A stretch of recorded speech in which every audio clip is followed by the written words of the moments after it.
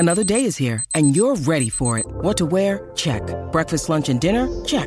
Planning for what's next and how to save for it? That's where Bank of America can help.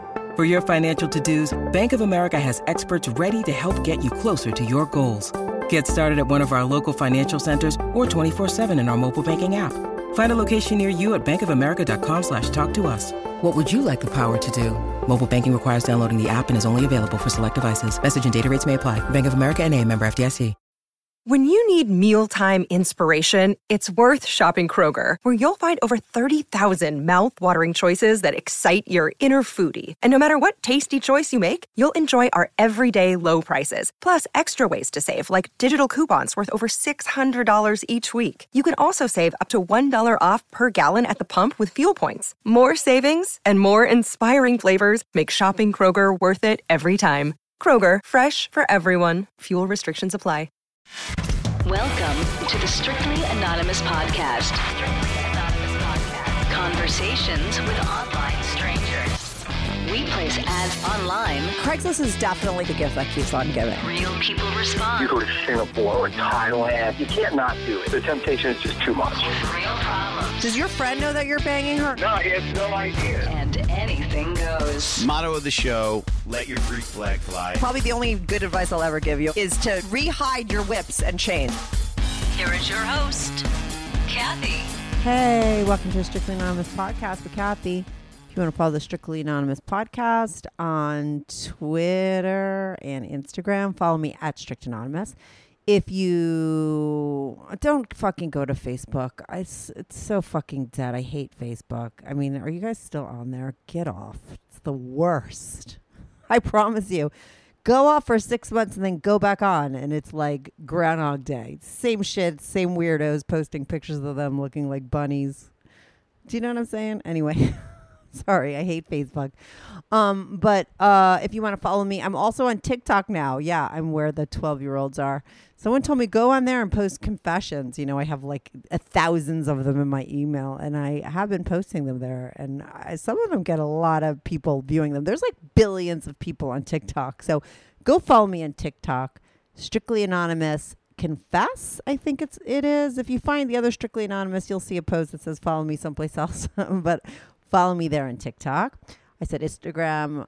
Where else today? What else do you need to do? If you haven't subscribed to my podcast, wherever you're listening to it, subscribe. If you're watching it on YouTube, don't forget to subscribe to my channel, like and share my videos, and comment. I swear to you, I really love listening to, hearing from my listeners. So comment on the episodes there. If you want to be on the show, this is a call and advice show where I talk to total strangers about all kinds of things. If you want to call into the show, go to my website, strictlyanonymouspodcast.gmail.com, and go to click on Be on the Show, or send me an email, strictlyanonymouspodcast.gmail.com. A lot of people like text me, or not text me, like message me on places and like, oh, I sent you an email, you didn't get it. And I'm like, I didn't fucking get it. And it turns out that I would say 99.9% of the time they're writing the wrong email. So the easiest thing to do, so you know the email will get to me, is just go to my website, strictlyanonymouspodcast.com, click on Be on the Show. That prompts the email, send it to me. You could be on the show. If you want me to post a confessions, you just have a naughty confession you want to send me, don't make it that long. Send it to me. I'll post it on TikTok. If you want to become a Patreon member, I have a Patreon. I deleted one tier because my Patreon was just getting to be so much work.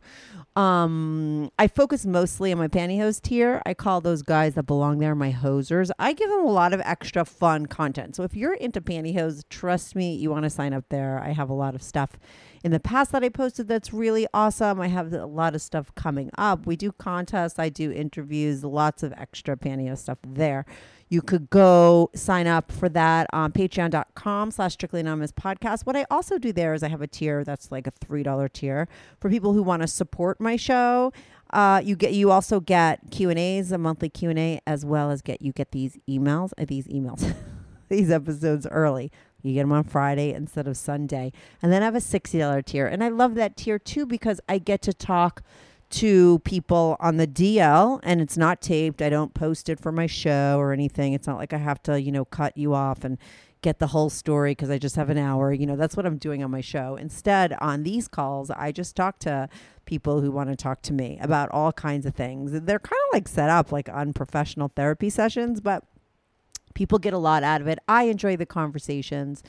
You could sign up for that on Strictly Anonymous and on patreon.com/Strictly Anonymous podcast, or you could set that up with me through with me or through PayPal. Oh my God, I cannot talk today. You could do it there. I also remember Dawn, the escort, right? She was a girl who she just started her own podcast. I think we spoke about it on her episode. I did a podcast for her. We taped it. I literally was sitting in my bathroom, and you get all that you're going to get of me because I'm anonymous too, but you see like my torso. My tits look really big, like extra big. I mean, they're kind of big for my body to begin with, but they look extra big in this video. And if you want to check that out, go to YouTube and Google Dawn Diaries. I'm going to put the link in the description. Go to my description below, click on the link to Dawn Diaries, and you could see my interview with her. I talk way too fast. Of course, I monopolize the conversation, but I think it's a good interview. I really like Dawn. She taped another episode with me for my hosers on Patreon, so if you want to hear that, sign up. What else? Let's just get to who I have on the show today. I have on Chloe Harper. Now, Chloe Harper is her pen name. You know where I found her? On TikTok. She like responded to one of my confessions, and then she's like, oh my God, I've done all this stuff. And she has done a lot. And she's wrote a book. She wrote a book about all of her escorting and all the stuff that she's done. It's on Amazon. I'll provide the link of that below, but she's here to tell that whole story and more. She's bipolar. She's manic. She's euphoric. She's horny. She's an 11 on a scale of 1 to 10. She's divorced. She sleeps around. She loves sex and all that really good stuff. She talks all about it. Now, I have to say, you need to prepare yourself. There are a lot of fucking characters in this story. I was getting confused. I tried to keep it, under control and keep it so that I and you would understand what was going on because there's a lot of people in this story. That's why you might want to buy her book. I don't know. I think she has like 4 more coming out. And I think it's because, she has this issue. Like I said, she's bipolar. She's manic. She says a lot that she's like, her doctor's worst case ever person, and she feeds on that, and her manic behavior comes out in her sex drive, her sex life. She goes from being a mom to being a total whore, and she loves that part of herself. So I'm not saying anything about her that she doesn't say herself, right? But she gets into a lot of details. She was married. She was a webcam girl. She was a flight attendant, which led to escorting. She fucked race car drivers and CEOs and all that stuff. I'm exhausted just talking about it because there's a lot of information here and a lot of stories from Chloe. So anyway, I'm going to be right back on with Chloe. This is the Strictly Anonymous podcast. Hey, Chloe, welcome to the Strictly Anonymous podcast. How are you today? I'm doing great. Thanks for having me. No, thank you for coming on. I mean, the only details I know, okay, and it sounds like a lot of information that you're going to have to give me, is that you, assuming you were married and you had some affairs, it led to a lot of things, one including escorting, or I don't know. You have to give me the actual, like, one-liner of it first, and then we'll get into the details. Yeah, absolutely. I was married for about 10 years, so we were together for a while. And to a physician, he was wonderful. And I am bipolar, manic depressive, so I went through a phase where I was dating very successful people in Ohio, having a really good time. I went on to work at the airlines, and then I got engaged again and started escorting. Oh, okay. So the first guy, when you were married to him, were you dating while you were married, or it was after you guys got divorced, that 10 years? So at the end of my marriage, my bipolar switched. I was off medicine, and I'd been off of it for a while since we had children. And I decided to just start dating people. I had plastic surgery. I got the whole mommy makeover, and I just started dating wonderful people about an hour away into one of the big cities but here in Ohio. But you were still married.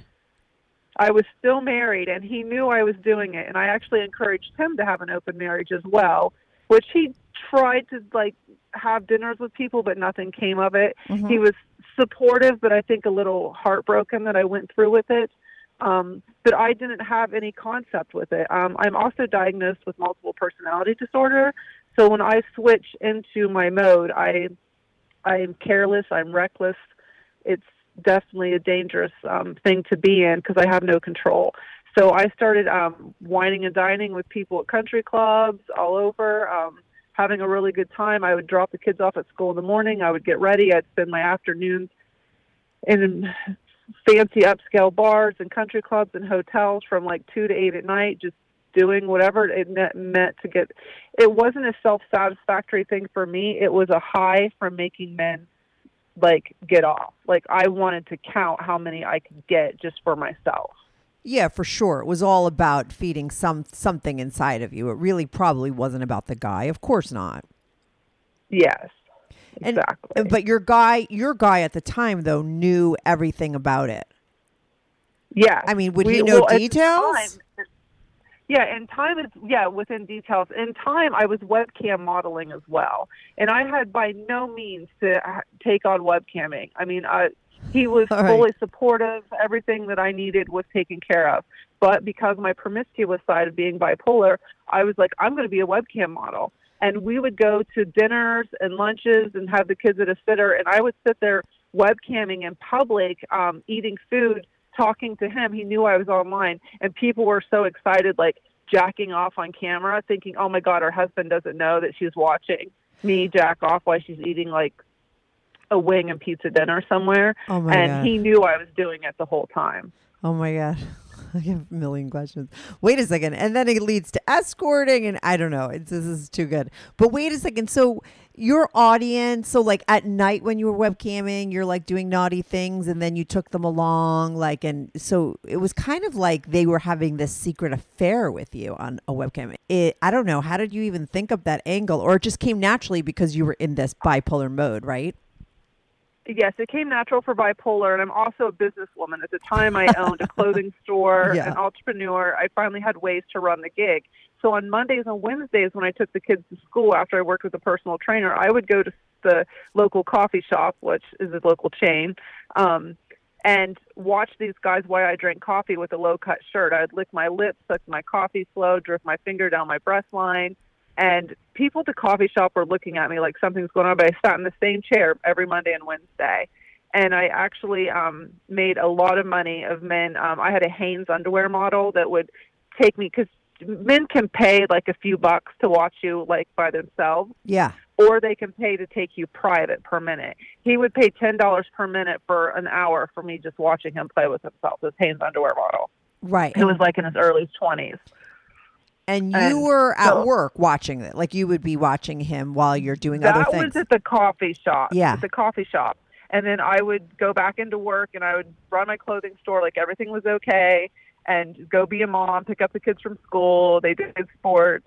And so I literally was super mom at the same time as I was doing that. I was sleeping like 2-3 hours a night. In the evening, they'd go to bed and I'd put on my fancy lingerie, which my, bless his heart, ex-husband would take me shopping to go pick out the stuff for it. He was a trooper. I really, he is now my best friend. I mean, I literally put him through a ring of hell, and I feel horrible about it.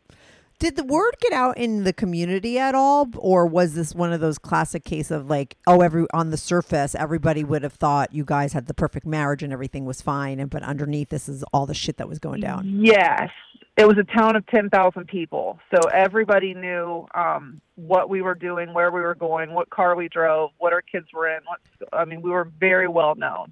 Very, very well known. But they didn't know. They did not know until the very end when I really, really lost my shit and went to work for the airlines. I was like, I got to leave town. I'm out. I'm tapping out. I was a stay-at-home mom for 12 years. I was tapping out. Right. But so before that nobody had any idea, right? Like, so you're living in this small suburban town, right? None. You guys No look clue. like the perfect couple. Your husband's a physician. Like you said, you have your own business. You're super mom. You're a stay-at-home mom. So you know all the other moms. They all know you. When it wound up coming out towards the end, right, when you really lost all control, what did people find out? I think I was bipolar one day, and I just was telling my two closest friends, I'm watching guys online for this amount of money. This is what I'm making. I'm making it 1 or 2 months. I was making just as much as he was. It was insane. And they were like, oh my God, like, I can't believe you're doing this. Like, oh goodness, I should say. And it literally was just blown up so quick. But in my they went mind, and told everyone. Yeah. Yeah, but in my mind at the time, we had went on a girls' trip because we had the one girl's husband was a pilot, so he would get us tickets for girls' trips. And on the girls' trips, I had bumped my head. And when I came back, I was like, I didn't know I had this many kids. Are they this loud all the time? So I literally. What do you mean? Because the bump. Wait. But the bump on your head like affected something or something? Yeah, like a traumatic brain injury. Oh, okay. So they said if you don't get better in 6 months, do something with your life. So as 6 months came along, I was still promiscuous. I was still doing my thing. And I said, I'm going to take a job at the airlines, which rolls into a whole nother story when the escorting started. Yeah. So I've had a really interesting life. But did you guys stay in that town? I mean, because I have to think that when everybody found out, that was pretty hard on your family. Maybe not on you because you're still like manic or whatever, but like for your husband and your kids. I mean, when it's kind of like high school, when a rumor gets out, I mean, it's pretty devastating, no? Mm-hmm. He stayed in town up until 2 years ago. And this would have all happened in 2015, 2016. Right. Okay. And now, did you guys... Go on. He was stuck there dealing with my repercussions of whatever, Right. why he stayed there, and I was moving on. Right. So now that's towards the end. You're everyone's sort of the gig is up about your relationship and your marriage and everything you're doing. And then eventually you guys divorce, or how do you leave and he stays? This was in March. I leave for flight school in May, and it's a 6-week training in Houston. And when I got back in July, he had filed for divorce. And I never looked at the paperwork. Till this day, I don't know what day we were divorced on. I never went to the hearing. I don't want to know. I don't want to believe it's over. I was heartbroken, but yeah, I can't blame him. How many years ago was this? Well, it would have been 2016 we were divorced. So right, okay. But you guys are best friends now. We'll get to how you feel about now, because you just said oh, I can't, I don't want to believe it. So, but let's just continue on with the story. So you're in flight school, you get back, you're divorced. Now you start flying all over the place. Where's your home base at that point? Good news. Strictly Anonymous Podcast is looking for people to call into the show. So if you lead an interesting, naughty secret life that you want to talk about while remaining anonymous or not anonymous, if you're out and proud, that's cool too. Send me an email, strictlyanonymouspodcast@gmail.com. That's strictlyanonymouspodcast@gmail.com. Or go to my website, strictlyanonymouspodcast.com, and click on Be on the Show. If you have a short confession that you want to get off your back, call my confessions hotline, 347-420-3579. That's 347-420-3579. You could call that number 24/7. I change all the voices on the confessions too, so you remain anonymous. The number, the website, and the email address will all be in the description.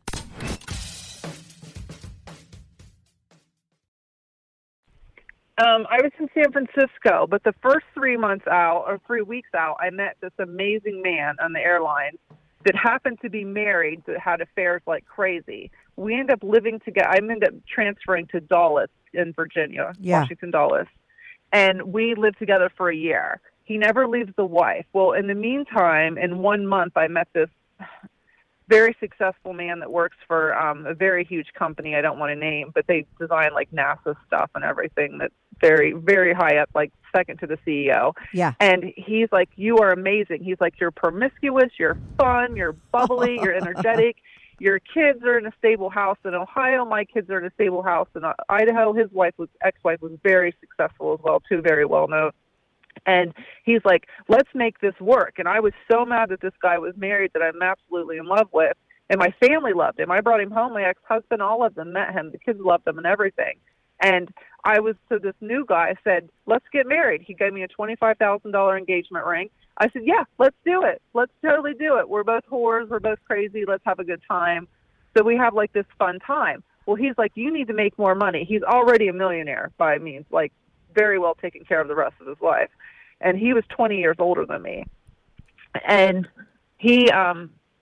so I said, well, I'm going to start escorting. So my book leads into how I started escorting. But how and why did you start escorting? Like, how did that pop into your head, and why? I was miserable in that relationship because I wanted to be with a stable person, and my manic side came out again. It had been docile for about a year, and it surfaced again. And I thought, well, I could sleep with these men easy for money. It started off as dating. I could go on a date, and I could make money on a date. Well, within 24 hours, I was like, I would be willing to totally put out for these guys for money. And he was like, well, I don't know if you could do this. And I said, I could totally do this. And then I started escorting. And so wait, so it's not something that you ever, like the part, it sounds like every time you act out, you don't keep it a secret. I mean, you kind of like, maybe it's on purpose that you like throw it in the guy's face. I mean, it's not like you went and escorted secretly on your own. You told your guy straight up, like, this is what I'm going to go do. Yes, but my family has no clue in the meantime. My mom, like everybody has no clue that I'm. But your guy does. So but which guy are you with? I'm a little confused. There's a lot of guys in this story. You know, you have this guy that you're living with that you met at the airlines who has a wife, but then you meet the new guy. Who's the guy that you're with when you start escorting? The new guy that like. The new guy. Okay. Yeah, we got engaged, did the whole, go meet the parents thing. He's 20, 25 years older than me. We do the whole fake facade of a relationship, like just. But why is he not stable? Married. But why is it? What's unstable about him? Because you said, I was craving the stable relationship, and this is why I acted out. Like, what was wrong with him? He was finagling with girls while I was gone. That I found out like later on, and I think that's what made me explode back into a manic phase. Is my heart was broken because I was with this guy I loved so much. So the new guy was just cheating on me as well. So I felt like, well, I can go out and date guys. I did it before in my marriage. I can go out and get guys again. Yeah. So I think it was a control thing to hide my feelings of being hurt from him. He was very abusive, very sexually abusive, which comes out in my book as well. Right. And also because you're telling him, that's like you're trying to hurt him and make him feel like the way you feel, right? You're fucking other people. Well, I'm gonna, and how does it make you feel? True, definitely true. But all along, he would call me a whore, these horrible things before I started seeing these guys, and it would hurt my feelings. Yeah, yeah. He was just very, very abusive. And so when I was like, I'm taking my life back. I don't need your money. I'm making my own money at $500-700 a pop a person. I'm doing just fine on my own. And then it got worse, and it just escalated into a complete disaster. Then, of course, my family has no clue why this relationship's going wrong. Like, you guys were engaged, you were moving to Costa Rica, everything was great. And in the meantime, my ex-husband has the kids at his house and decides to move them across Ohio to another place just to get away from the whole, of work, but the shimbuckle of the whole repercussion of my disaster. Now, he's a physician, so he has to, like, move a practice. I mean, is he a physician in a hospital, or does he have his own private practice? Yes, he's in a hospital, yes. So he has to move someplace and get a new gig and everything just to clean up your mess. Absolutely. And he's got the kids, too. But I'm flying in and out and seeing them around the schedule. It was tough the first year being in the airlines because they really buckle you down. But over the course of time, I was able to come home more and more. And I stay at the house with him when I'm home. It's kind of like my second little home. Right. I call myself a gypsy because I travel around so much. But so he had to pick up his life and start all over again. Your husband. At this point, he's your ex-husband. And he's probably the only one that has a clue of why that marriage didn't work out. I mean, I know you said like, oh, everyone's like wondering why it went south, but your husband probably knew because he knew the shit that was going down with him. I mean, you're not really capable, right, at this point of, not sort of blowing things up or keeping in a stable relationship. Yeah, I'm a train wreck. And so when the things went wrong with the fiance, Yeah. when the train wreck started, he had a clue why the train wreck started. Yeah, he would be the one that knows. Yeah. And maybe everyone else in town. And when they diagnosed me with multiple personalities, he was like, well, what took them so long? Because he was fully aware that I didn't purposely mean to hurt anybody in the process. I just have no control, like, at all. Like, you know, a girl comes up to me and I don't care who they're dating. I want to kiss them. I'm like, it's who, their boyfriend or the girl? What do you mean? Yeah, the girl, the boy, girl, boy, it doesn't matter. I'm all over it. And I feel horrible because whenever he tries to date somebody, I'm like, hey, but now he's in a stable relationship, and it's like I'm medicated. I'm very docile now, but it's. I mean, didn't anyone try to get you back on medication in that whole time? Because I would assume that your husband, who you were living with, knew that there's a major difference. Like, I'm surprised he wasn't shoving the pills down your mouth. No, he's very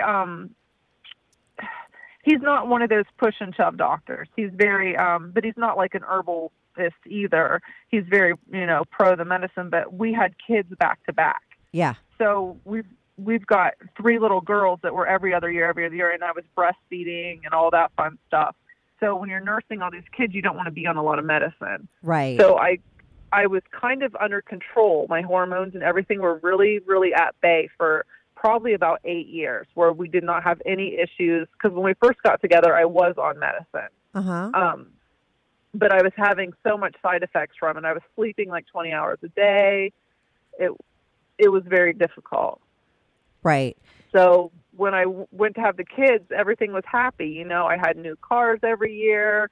We had a spot at the lake, a lake spot. We were traveling. We were doing all these things.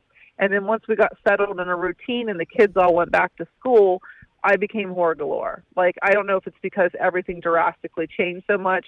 Even though I was working at my own clothing store, everything changed so quickly. And I got this mommy makeover, and I was like, look at me, I'm 115 pounds, and I've got triple D boobs, and let's rock this shit. But did you get off your medication then, or were you still on medication? Or you've been off? I was not. Right. I was off of it from the nursing and the kids. Right. So you stayed off it, and then it was like you feeling good about yourself. That sort of. A euphoria. You just go into like this euphoria that's unexplainable, and it could last weeks. It could last a year. You have no control over it. Right. And I'm not going to lie. It's a wonderful feeling to be in euphoria. It is like the whole world is your oyster. Right. Like I would sit at the airport and just tease and flirt in my uniform. And when they would come over, I would ditch them in a heartbeat. I could not stop myself from the euphoria of being manic. Like I would slide my fingers like up my skirt, up my pantyhose line in the airport with people watching. I would like run it down my chest and put my fingers in my mouth and suck them off like real slowly. I mean, when I am manic, it doesn't, like, it's just not appropriate, the things I do. It's not. I openly talk about sex to everyone. I don't care if they're in church and religious, or if they're 18, or if they're 45,000 years old. I'm kind of like, woohoo, look at me. I have no respect at all. And then when I'm not in mania, I'm like the calm housewife here with the kids. Let's talk slowly. Right. You can't get to that happy medium. Like, there's no in the middle. No. Mm-hmm. No, even medicated. I'm on 7 pills a day right now. Even medicated, I still can step out of bounds. And like I said, my ex-husband is the only one that can look at me and say, you need to calm it down. And I will pull myself together.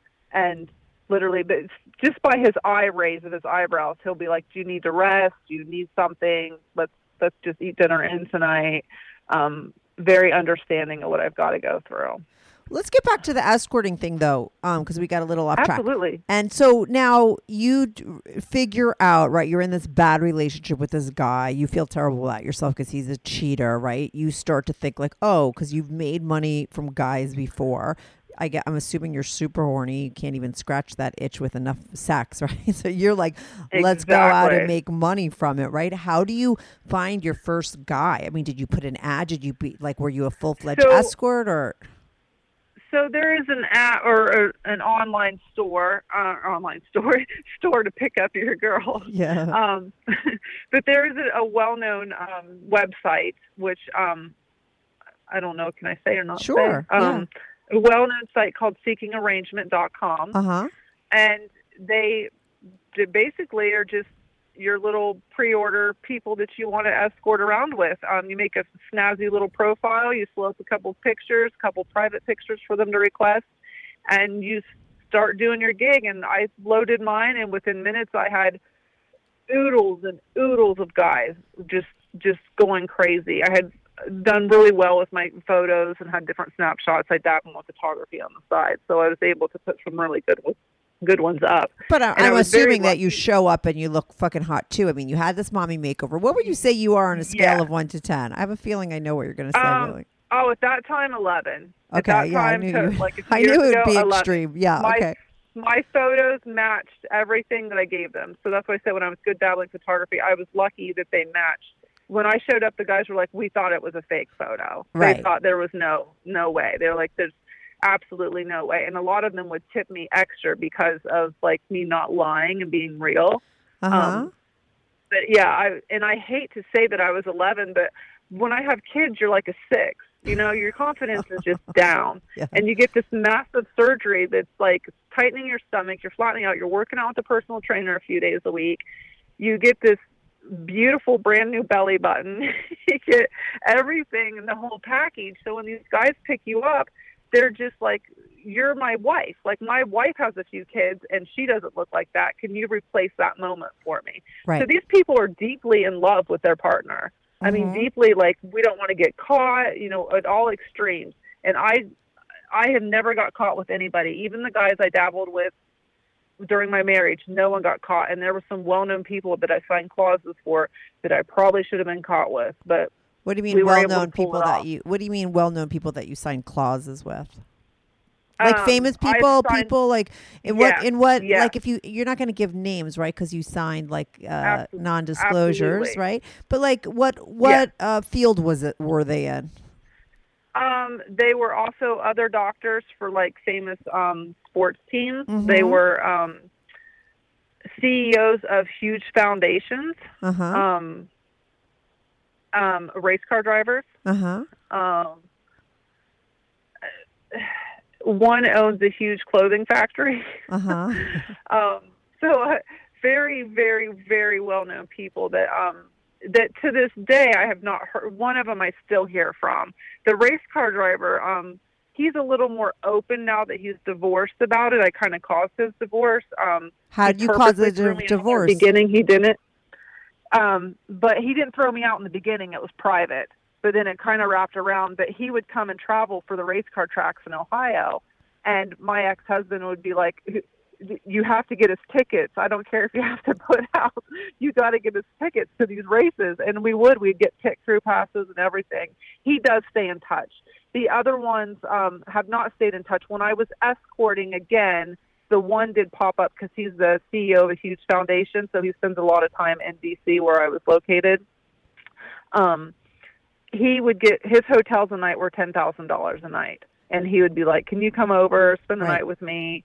And of course, who's not going to not do that? I don't care who I upset at that point. I'm manic. And if you're going to spend that much on a hotel with an open bar, I'm there. Like, yeah. Just, I'm your girl. But with the guy with the race car driver, you said that, you know, you've never gotten caught. The guys have never gotten caught with you. So how did you break up his marriage? So that's what I'm saying. He was very careful at first. We was under radar. We traveled to all the races. I mean, it was amazing just to be. And I was younger for that one too, so I was still fairly new in the divorce thing. So he literally, when I first started my, he's an interesting cause. This race car driver. I knew him when I was 19, and when he came back into the picture, my ex-husband actually reached out to him and said, can you be with her? Because if not, she's going to be with a lot of other people. And he felt like a safety niche with him. And so I did go see him. And I actually modeled at a car show in Indiana for an event that I saw him for, which was a lot of fun. And so I caused his divorce, and he did not say anything until the end when they filed everything. And he was married to another professional race car driver. But wait a second. But so this wasn't when you were escorting. This is when you were just having affairs. This was when I was having affairs, but he came back up before the escorting. Okay, but when you were escorting, you said that you never got busted. I don't know. I'm just trying to keep track. There's a lot of players in this story. There's a lot of going on. I'm sorry. It's okay. So how much did you charge escorting? Like what? You go on Seek an Arrangement. So you put in $500, and this is like for the full thing. You're having sex with people for $500. Yep, for about 1 to 3 hours. Okay. And I'm assuming you were enjoying yourself? The manic side of me says, take your clothes off, be presentable, and be poised and on point. And the depression side of me says, what are you doing at the same time? But the excitement and the high of it, the euphoria kicks back in and it bounces back out. And it's like you don't care to come. You don't have no desire to get off. You have no desire to do anything but to service that man and what he needs to come for you. And like I said in my book, I count how many comes I get. Did they give me 1? Did they give me 3? How many did I get from them that they did not get from someone else? Because my fiance at the time would never come for me. He never got off for me. I had no idea what it was like for him. And so I did this for my own pleasure. How many comes can I get these men escorting for me to come? Right. And it became a game. And I didn't care if I had to take my clothes off. I don't care if I had to get on my knees and suck. I didn't care if I had to sit upside down. I don't care if I had to tie them up. I don't care if I had to beat them or if they had to beat me. I was stuck in this moment that took over me, that I had no control of when to stop. It was just, come for me. I want to swallow you. I want to feel it on my breath. What was one of the craziest things you did just to, get that check, just to mark that off in your head? Do you remember?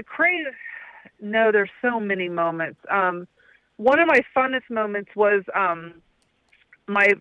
of course I have had to change the names for people, but we'll call him Peter in my book, had this obsession with his girlfriend having a threesome. Well, his other seeking arrangement partner, because he was married, another partner, having a threesome. But I said, not on the first shot.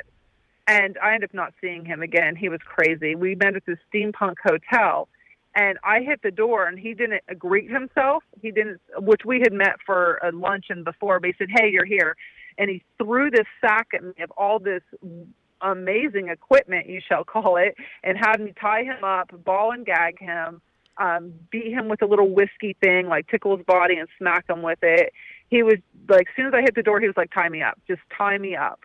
And I was like, okay. I was very just low key about it in my book because the experience was so crazy that it was interesting, because most guys like to be tied up. That's like their thing. And he was like fully equipment, like it was ready to go. That was crazy. A lot of guys like sex in elevators. I don't know how much sex I've had in elevators. I mean, it's just insane to be sex in an elevator, fingered in an elevator, in the parking lots and hotels. I don't know how many times I've been busted having sex in an elevator. I don't know how they didn't call security and pull me out of those. Well, do you stop the elevator? I mean, do you just put it on pause? Nope, we just keep going. Just up the floor, down the floor, 1 through 11, fingering each other on your knees. There's a camera in those things that have, especially the public garages when you're going to and from dinners, like when you park in the parking garage. We would ride those things up and down and I didn't have zero fucks if I was going up and down an elevator. Now, like when I'm on my medicine, is like, oh my gosh, I can't even park my car in the garage a certain way. How the hell am I going to go up and down an elevator sucking cock constantly? Right. Up and down, just up and down before dinner. The men are very into voyeurism, very into being seen well in places that they're not supposed to be caught at, which always surprised me because they were trying to be so private. So when we get done, I'd be like, why do we have sex in an elevator when like, you would have been in a lot of shit for that. But they loved that. That's why they were paying for it, to get off, was to do it that way. Right. And so how many guys and how much did you, while you were escorting, did you have in rotation? I mean, how many guys you meet up with on seekandarrangement.com? I was with over 50. Right. And why did you stop? Like, what happened at the end of that stint? Like, because I'm assuming you're not doing it now, right? How many years did you do it?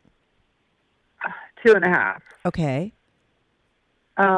I am not doing it currently. What had happened was I got off my meds for a few weeks. Of course, you spiral into deep depression. I had this beautiful little apartment. It was brand new. Locked myself in the apartment for 3 weeks, and my father passed away. And I had only seen him once in 10 years. We never made up. Mm-hmm. Well, about once in 6 years, 7 or 8 years, somewhere around there. My kids they never know their grandpa at all, and they're older, teens now. And he passed away. And my mom said, "You're off your meds. We're moving you back to Ohio from Virginia, D.C. area, and you're coming home."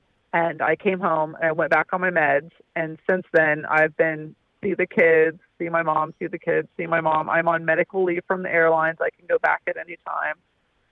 But according to my therapist, as we're working through the multiple personality disorder and trying to deal with Chloe and what she's got going on, they're not ready for me to go back to the work. There's like, Chloe's got so much that she's just peeling off at the surface that we can't even send you back to the work world at this point, because I'm at a danger. If I go back, I will be promiscuous again. I mean, the pilots I've slept with, the trips I've been on, overseas in Sweden, the plane broke down. I was sleeping with all the pilots, even the female pilot. I mean, tell me that story, okay? So, how did you wind up sleeping with all the pilots, including the female pilot? Tell me what went down. Well, this is where it gets a little twisted. So we had this beautiful, huge plane going to Switzerland. And we land in Switzerland. We disembark. We all head to the hotel, and everyone's like so tired. And this one guy named Bill was super sweet. And then the other pilot had his wife with him. And then there was a female who was the captain of the whole shebang. And so I said, "It's a shame that we're only here for, a little bit." And he's like, "Why go around the corner to a bar and whatnot?" And I said, "No, I'm going to bed. Like, fuck this. I'm going to bed." So I go to bed. The next day we all load up. We get on the van. We head to the airport, and the plane is broke down. And they've got to bring the part in on the next plane. Mm-hmm. So we go back to the hotel, or another hotel, after fighting the scheduling to get the hotel. And I said, "Fuck this." I said, I'm going out. I said, I hated to be not classy about it, but I said, I'm done. Like, we've been at the airport for hours trying to figure out what to do with this part. And Bill, the quiet guy, said, "I'm going out too." Well, the married guy says, "Well, I'm going where they're going." Well, the female captain, she's arguing crew scheduling with our captain of the flight attendants. They're trying to get the hotel range. She said, "I'm going where you're going." So an hour or two later, we all met up and went out to dinner, and we walked all over. Quick question. I'll remember exactly where we were. All the guys that you're seeing, the guy that's cheating on, like, they're all on this flight together? You're all on this flight together? Yes, we're all on this flight. So there's like 8 flight attendants, 3 captains, because there's always an extra one going overseas. Well, 1 captain, 2 co-pilots. Yeah. And then the one brought his wife for the trip, because we get free travels with our family and our friends. So he brought his wife. So we go out, blah, blah, blah. And Bill and I meet early in the lobby, 30 minutes early, and have a drink. He's older, like 60, 65, married, very humble gentleman, just, you could tell he's never done anything bad in his life, and I have to fucking corrupt him because I'm like, "Bill, tell me your private secrets. Let's see if we can top that shit," because I'm manic. And, of course, I crack at him all night. We all go out bar hopping, have a really good time, walk around Switzerland, come back, and we are at the hotel, and we're all meeting in the lobby again. Well, the female captain and I had fooled around in the bathroom a little bit. And so we come back, and she's like, "Oh, cool. So that was fun. That was a great little hookup." And so Bill is sitting there, and the other pilot and his wife. And the other pilot and his wife start doing, like, their little flirt thing, go to their room. So I go back to their room. We play around a little bit. He of course, didn't have sex with me, but sex with her, and I had sex with her because it was like a boundary thing. Sometimes when married people have threesomes, the wife doesn't want the boy to like enter her, but just, maybe suck him off a little bit. So I followed the boundaries of that couple. Well, I had got Bill's number. I text Bill, and I go, little humble Bill, old man Bill, go to his room, go into his door, just kiss him, push him back on the bed, take off his pants, put him in my mouth for 2 seconds, got up and rode him for like literally 20 seconds, and he got off. So that means I slept with 4 people in one night on a Switzerland trip while the plane was broken down. But wait, when you go into that room, it's the guy and his wife and the female pilot? No, the female pilot and I fooled around at the bars. Oh, okay, in the bathroom. What'd you guys do in there? Just like finger each other? Definitely. No, I went fully down on her. Like of course she fingered me, but I got on my knees, pushed her against the wall, looked at her, kissed her, went down on her, and had my way with her and with my fingers in and out of her. Her moans were absolutely beautiful, absolutely stunning. It's probably one of the best women I've been with. And I wrote about one in my second book, but she was very, very, very pleasurable. And when I got done going on her, I put both of my hands, one hand slapped it against the wall, one hand slapped against the stall war, and just kissed her really deep with the taste of her. Mm-hmm. And she literally was like, just looked at me. So you keep mentioning your books, okay, and we didn't even talk about that, and I feel like people listening are going to... I know this because when you initially found me on TikTok and emailed, like we started talking back and forth, you were like, I have this book, and this is my pen name, right? So you have these books that you wrote about all this shit? Book. Uh-huh. How many? I did not... I have a book, and the second book is not written. It's okay. Second book is written, but not published yet. And the first book is all about escorting. It's not a well-written book. It's an easy read, like pick it up, read it on the subway kind of thing. Yeah.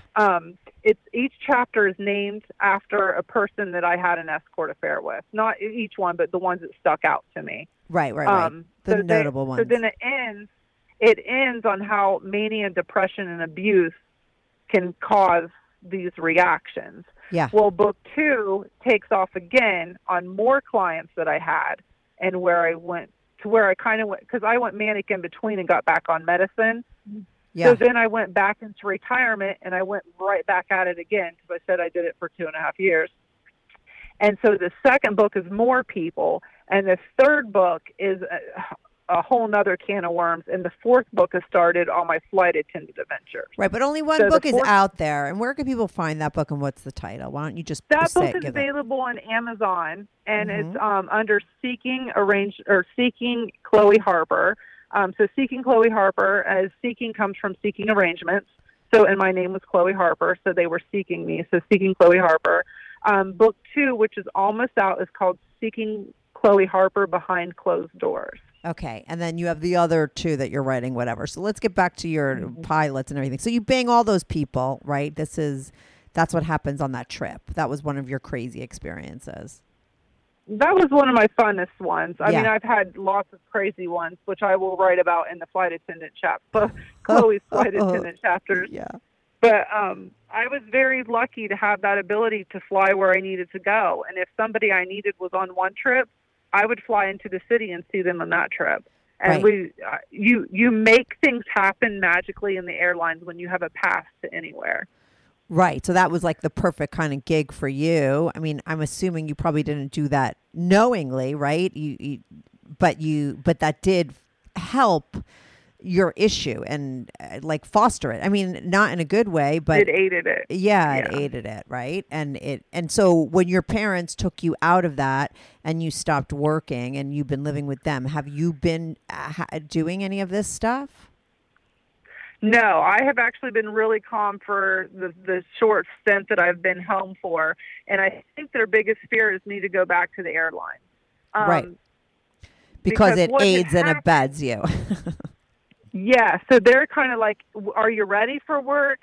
Of course, they're like, Amy, when are you going back? But at the same time, they're like, are you going to stay on your meds again? Because I've been on and off of them for so long, since, my early 20s, that anything could happen. And it's so easy not to take your meds. I mean, it's just like, boom, you're done. And within 48 hours, you're whore galore. Right. And you talk and like, you talk about like intellectually, these things, right? But there's probably obviously this, I think when you have these kind of issues, there's something else that takes over. And even though you, like I said, know in your brain, everything about your disorder and what happens if you don't take your medicine, there'll be a part of you that will not take your medicine and you'll wind up exactly doing this behavior that you know is wrong, right? Intellectually, but there you are doing it again, like sabotaging, back where you started for. And that in lies the problem. Now, do you have a therapist that you see at all times? Absolutely. Every week I have a therapist that is really picking away at the multiple personalities thing that I mentioned, of course, the bipolar. But the thing is I like being a whore. Mm-hmm. I like it. Right. So if I was to go back to the airline, I'm on leave for, I want to. My family knows I'm going back. They know I'm going back at some point. That's my passion. I love to travel. I love that my kids get to travel for free. My ex-husband's listed as my husband on my pass. He gets to travel. I mean, so it's the point is, where do I balance not being like a super whore? I think they secretly think I'm going to find like the man and settle down, when the man I found was married and he did not settle down. So therefore I don't have a reason to settle down. I like being promiscuous. I literally could masturbate in my car right now talking to you. Right. Like that's how promiscuous I am. Just by hearing a female voice or a regular voice, the slightest thing triggers me. And like I said, I miss a 48-hour dose, and it's where like I'm keeping guys out at the bus stop. Like, so you're still doing, like, you're still acting out, even though you're on some medication right now. I'm acting on myself, trying to keep it self-control. Right. So like, am I having sex with people? No. But if I'm flirting, am I going home and masturbating like crazy? It's out of control, because I can't go out and express myself. Like, a part of me says, this is a part of my life. I like being Chloe. I like being out there. It's kind of disheartening that you have to hold it in, because I don't. Well, you did say, listen, I mean, you did say, though, while you're doing that, you do have another part of you, right, that doesn't feel right about it. I mean, that's the truth, right? Yeah. Or is it all of you feels like this is fine? Because if it was, then I'd be like, wow, sex positive. Go do what the fuck you want to do. I don't know, take control of it. That's what you're like. But that's not what's going on here, correct? Correct. But I think the depression kicks in, and I think the fact, not to pull it in, but I think motherhood has a big sway in what you're doing and what you're not doing. What do you mean? But you get going and you're like doing your thing and you're going down on these guys and you're doing your thing and you're kind of like no self-control. You want to do whatever you're doing. And then you're like, for a second, it flashes in your head, you're a mom. You're a mom. Uh-huh. And I think that's where the control kind of goes in and out so much. I think when my kids are older, I'm going to be at more damage to myself than I am right now. But maybe because you swing on such extremes, like maybe when you don't have that other extreme of that you have framed in your mind of being a mom, like maybe you won't have to do that. I think maybe having that in that place all the way on the other side of this promiscuous place is what actually makes you act out. Whereas if that wasn't there, maybe you wouldn't have to swing so far the other way. Do you know what I'm saying? Yeah, I do understand what you're saying. I don't know your disorder. Listen, it's complicated. You have a lot going on. Bipolar is one thing. Then you say you have these multiple personalities. That's another thing, right? Uh-huh. So, I mean, that's like complicated stuff. I always make jokes on my show, and I'm like, I'm not a therapist at all. I give unprofessional advice, right? So, if I was a real therapist, I would know more about your diagnosis and what is at play there, right? You know it, I'm sure, because you've been in therapy your whole life, right? But it still controls you to some point, even when you're on medication. It does. And the reason why they won't write me back to work is I'm the worst case they've ever seen, my medical team. Uh-huh. There's two nurse practitioners, one doctor, and a therapist that meet regularly, like 2 or 3 times a month on my behaviors. And they said that they're the worst case they've ever seen. In their whole career. In what sense? That even under medication you're acting out, that you can't control, you still have Mm-hmm. Like I'm put at bay with my medicine. Like I'm put at bay. Yeah. But like I said, because I'm put at bay, I'm not acting out, but I'm still masturbating, fantasizing, desiring, wanting these things again because I like doing it. Like I said, and then you're a mom at the same time, and you're like, ugh, I don't need to act this way, and I don't want to hurt people, so I'll never have a real relationship again because deep down, I like being a whore. Like it's a horrible thing. And now your ex-husband, because you said very early on in this conversation, like, oh, he's my best friend, and I still can't get over it. I mean, do you ever? Because I'm assuming you see him or in contact with him. You have kids together, right? Do you live close by each other now that you're with your parents? No, they live 2 hours away. I stay at his house. Yeah. Like I have my own bed there, or I stay with my daughter in her bed. I practically, it's like a living in situation. His girlfriend comes in and out. She's sweet as pie, love her to pieces, love her kids to pieces. And we do a whole family thing here. We let the kids, go to dinner. We let them go to their sports. We swap on and off who's running them to swim team and who's fixing dinner tonight. And we let them see that it's a positive environment, even though we're not together. Mm-hmm. We are one of those rare co-parenting situations that I call it bird nesting. The baby birds have never left their nest. Right. I mean, they may visit me at my mom's for a week, or my ex-girlfriend, we had a place we'd go down for a week. But they don't leave their nest. Their school is here. This is where they live. I come in and out. Dad, he works a lot. But their nest is with the father, right? Yeah, the nest is here with the father. But you're there now, right? He goes on. Yeah, I'm there now. But he goes on vacations, and he does his thing too. Not very often. They bust his ass at work a lot, but he's able to have that stability that I'm here with him. So he's not worried about not rushing home. So yeah, the baby birds don't leave the nest. But what about you're like, oh, my girlfriend's house? Like, how did you have a girlfriend, and how long was that relationship, and what went down there? That was a friend from years ago, kind of like the race car driver that popped back up in my life. And we worked together for 1.5 years, and the kids would come down and visit for like a week or two, but they didn't know any different. Just really unstable relationship. So I just got out of it the past few months. And of course, I've been staying with my mom more because of it. So my mom's excited because the girl's just really abusive. How long were you with her for? 1.5 years, but I've known her for 20 years. Right. Okay. And she was abusive to you too? Yes. She was very controlled what I do, how long I'm on my phone, because you get alerts on your iPhone and what your screen time is. Uh-huh. My screen time would be down like 70% the week I was at her house. Right. Because I wasn't allowed on it at all. And just control who I was talking to. Like if my ex-husband would text message, hey, do you want... because we would go around his work schedule when he's on call and not on call. And he's an obstetrician, so you never know when the babies are coming. Yeah. So he would be like, hey, I'm on call this weekend. Can you come in and cover me? And I'd be like, yeah, I'll be there Thursday, and I'll cover you till the following Thursday or whatever, Friday, whatever the week was. And she would throw a fit. She was like, you can't answer his calls. You can't text message him. You're not. Well, girl, bitch, please. He pays my cell phone bill. And it's my kids. Like, if my kids need somebody there, I'm going to go be with my kids. Right. But I would assume somebody with all your issues, because I always say like attracts like. I've had my issues in my past, and I was always meeting douchebags and dating douchebags, and I have to take some accountability for that, right? Because I really believe like attracts like. So it's not, you don't have to be a rocket scientist to understand why you are having all these bad relationships. If you are, by your own statement, saying that you're the worst case these doctors have ever found, I mean, it's very unlikely right now in your life you're going to be able to attract Prince Charming, and have this normal relationship because you're not at this point. Yeah, you're not stable yourself. It sounds like your first husband, right? That first relationship was probably the healthiest you ever had, right? And you're lucky that you wound up having kids with him and not anybody else.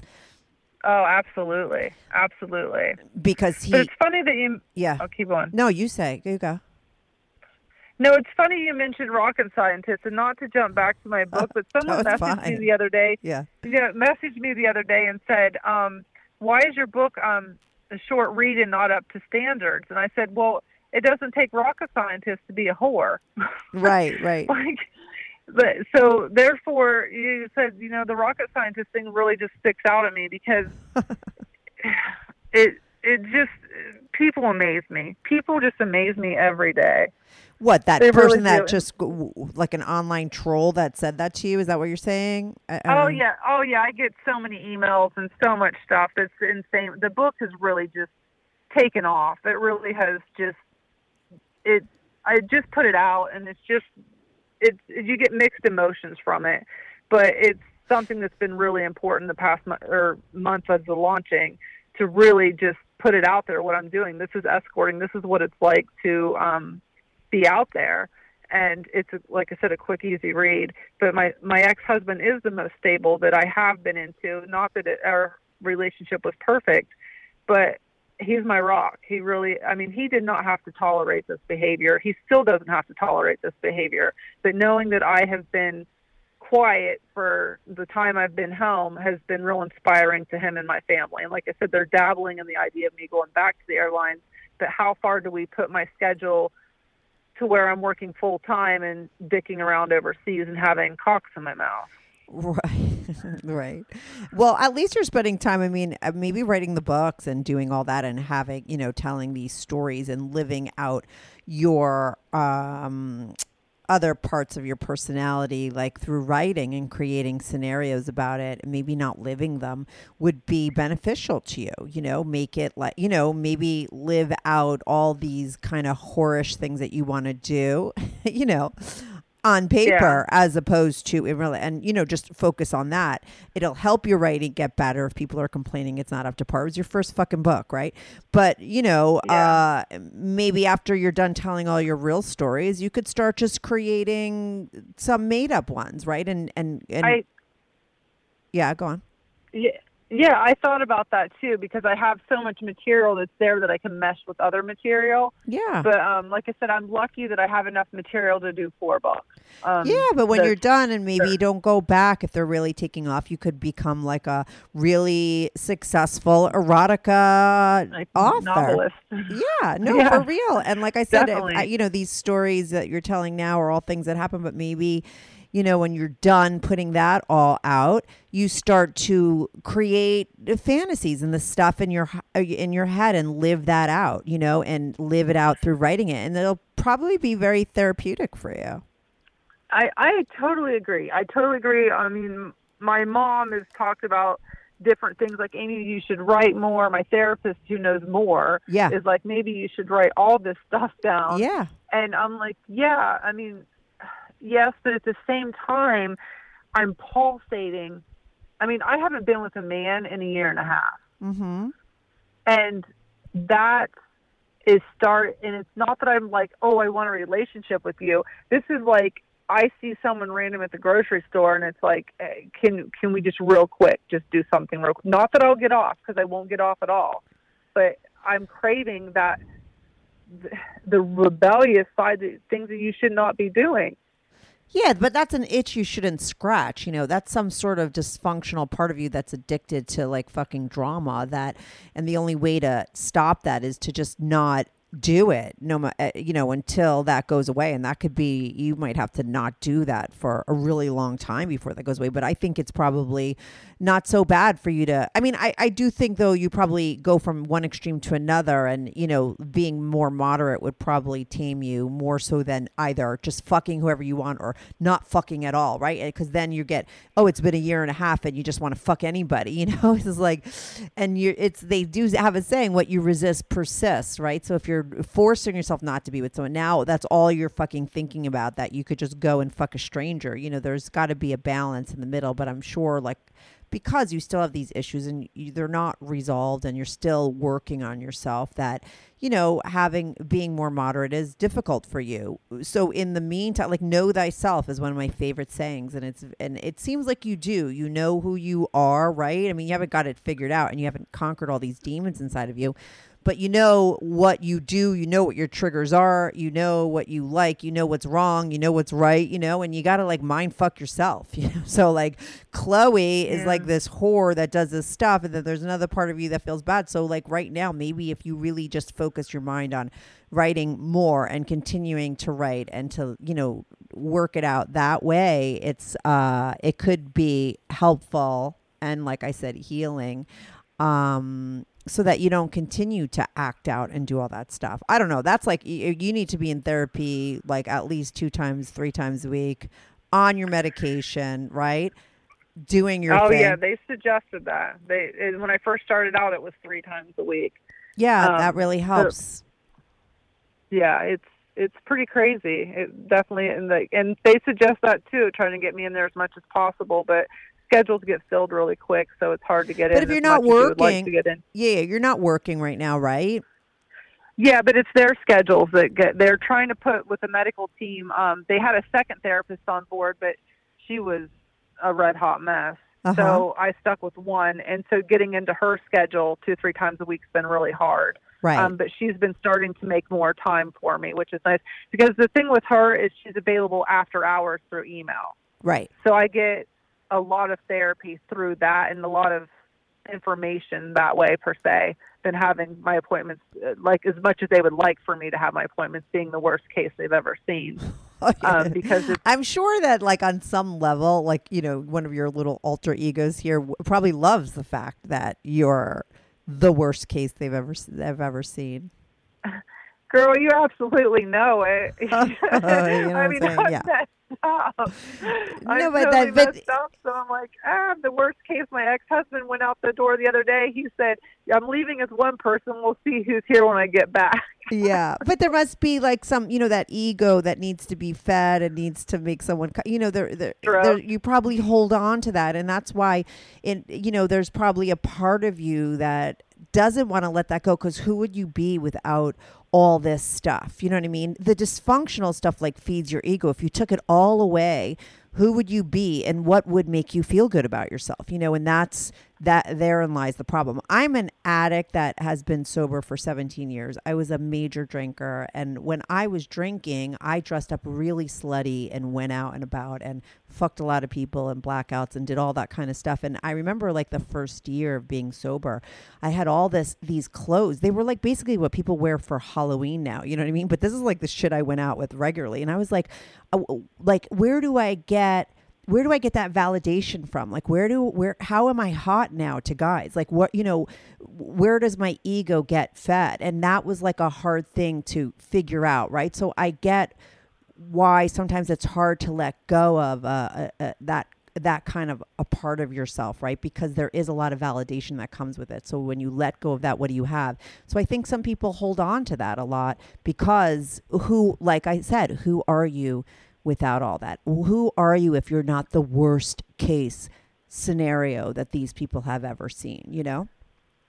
Yeah, I'm scared because that's the only validation I currently have. Right. Because and then when you don't have that, you'll go out and get escort. You'll go fuck escorts, you know, so it's like it's that big vapid hole in your ego and everything that you know, needs to be healed, so you don't need all that kind of stuff to feel good about yourself or define who you are, you know.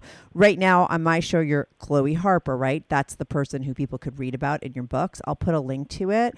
I'm sure a lot of guys are going to want to read your erotica stories, right? It is like hot erotica, right? Yeah, it's always guys that read it. Yeah, but who are you really without that? Who is like the real you? You know, we could do a Chloe part 2, which are, you know, I'm sure would be interesting to do and to get more information from you. But there's like another person, right? I mean, I don't know how many personalities you have. Do you know? They have found 2. My I shall call it my mommy personality, and of course the Chloe promiscuous, naughty girl, no boundaries person. They're working on more at this point, but they have decided that Chloe is worth a person in itself, that we should focus just on her right now in therapy, that she's valid, that she's a person. Is she a wonderful, outstanding citizen? Not exactly, but she is valid working on in therapy. And that's where they've been going with therapy recently, is coping mechanisms, and dealing with how I can't take her out of my life. I can't remove her. So how do I learn to live with her? Right. And how do you integrate the two? Because they're both inside of you. Yes. Right. So I think and they're that's two where extremes. they're pinpointing a lot. Yeah. Yes, two major extremes. Yeah, mom. It's amazing how hot and cold I go. I'm total mom mode, lunch packing, whatever, and then the next thing I know, I'm kids off at school and I'm like masturbating. Like, it's totally extreme. She'll go in and out in days, or she's docile for months or years. Yeah, that you have a problem with moderation. Yeah, that's kind of that's typical, you know, and that's like I said, because you were like, oh, and maybe when I'm not a mom, it'll be even worse. But I think maybe when you have that other extreme not there, then maybe that that huge difference might be a little bit more laxed, right? Because if you didn't have that mom thing that's so on the other side of the spectrum, then there wouldn't be such a big spectrum that you'd have to go so far out from. Do you understand?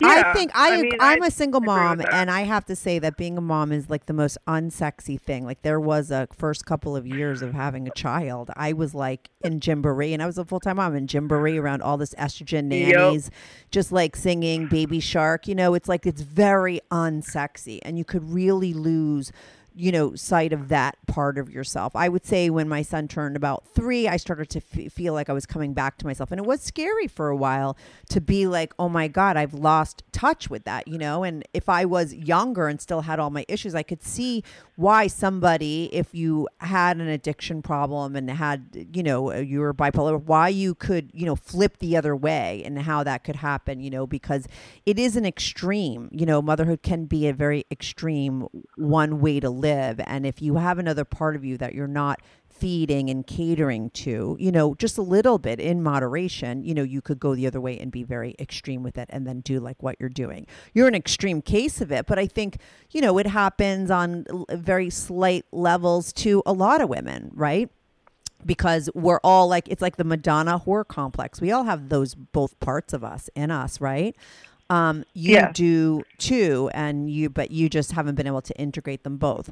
But it's great that you're in therapy. I think, like I said, know thyself. That's the first thing that someone has to do, you know, in order to get better, is like know their shit, know what's wrong with them. And then, you know, the work comes into play as far as like taking your medicine, going to therapy, trying to figure it out. And I think writing for you is like the greatest thing. I think it's great that you're writing these books. I think it's great that you're putting it out there. People should go read your book. Why don't you give another plug to it? What's the name? People could find it on Amazon. Yes, Seeking Chloe Harper. Seeking Chloe Harper. You could hear more hot stories. You know, you could come back on, I'm sure. Like, I feel like there was a million things we could have went and talked about. I tried to get the whole, like the gist of the story in an hour, right? But, you know, I'm sure there's a lot more there. But I'm going to wrap it up. And I just want to say thank you so much for calling in. And I'll include a link to your book so people could hear, you know, more details about your escorting. All right. Well, thank you. Keep me posted and let me know how everything is. Maybe we'll talk again in like 3 months and see what's going on with you, Chloe. That sounds great. Thank you. Thanks so much. Bye. Bye.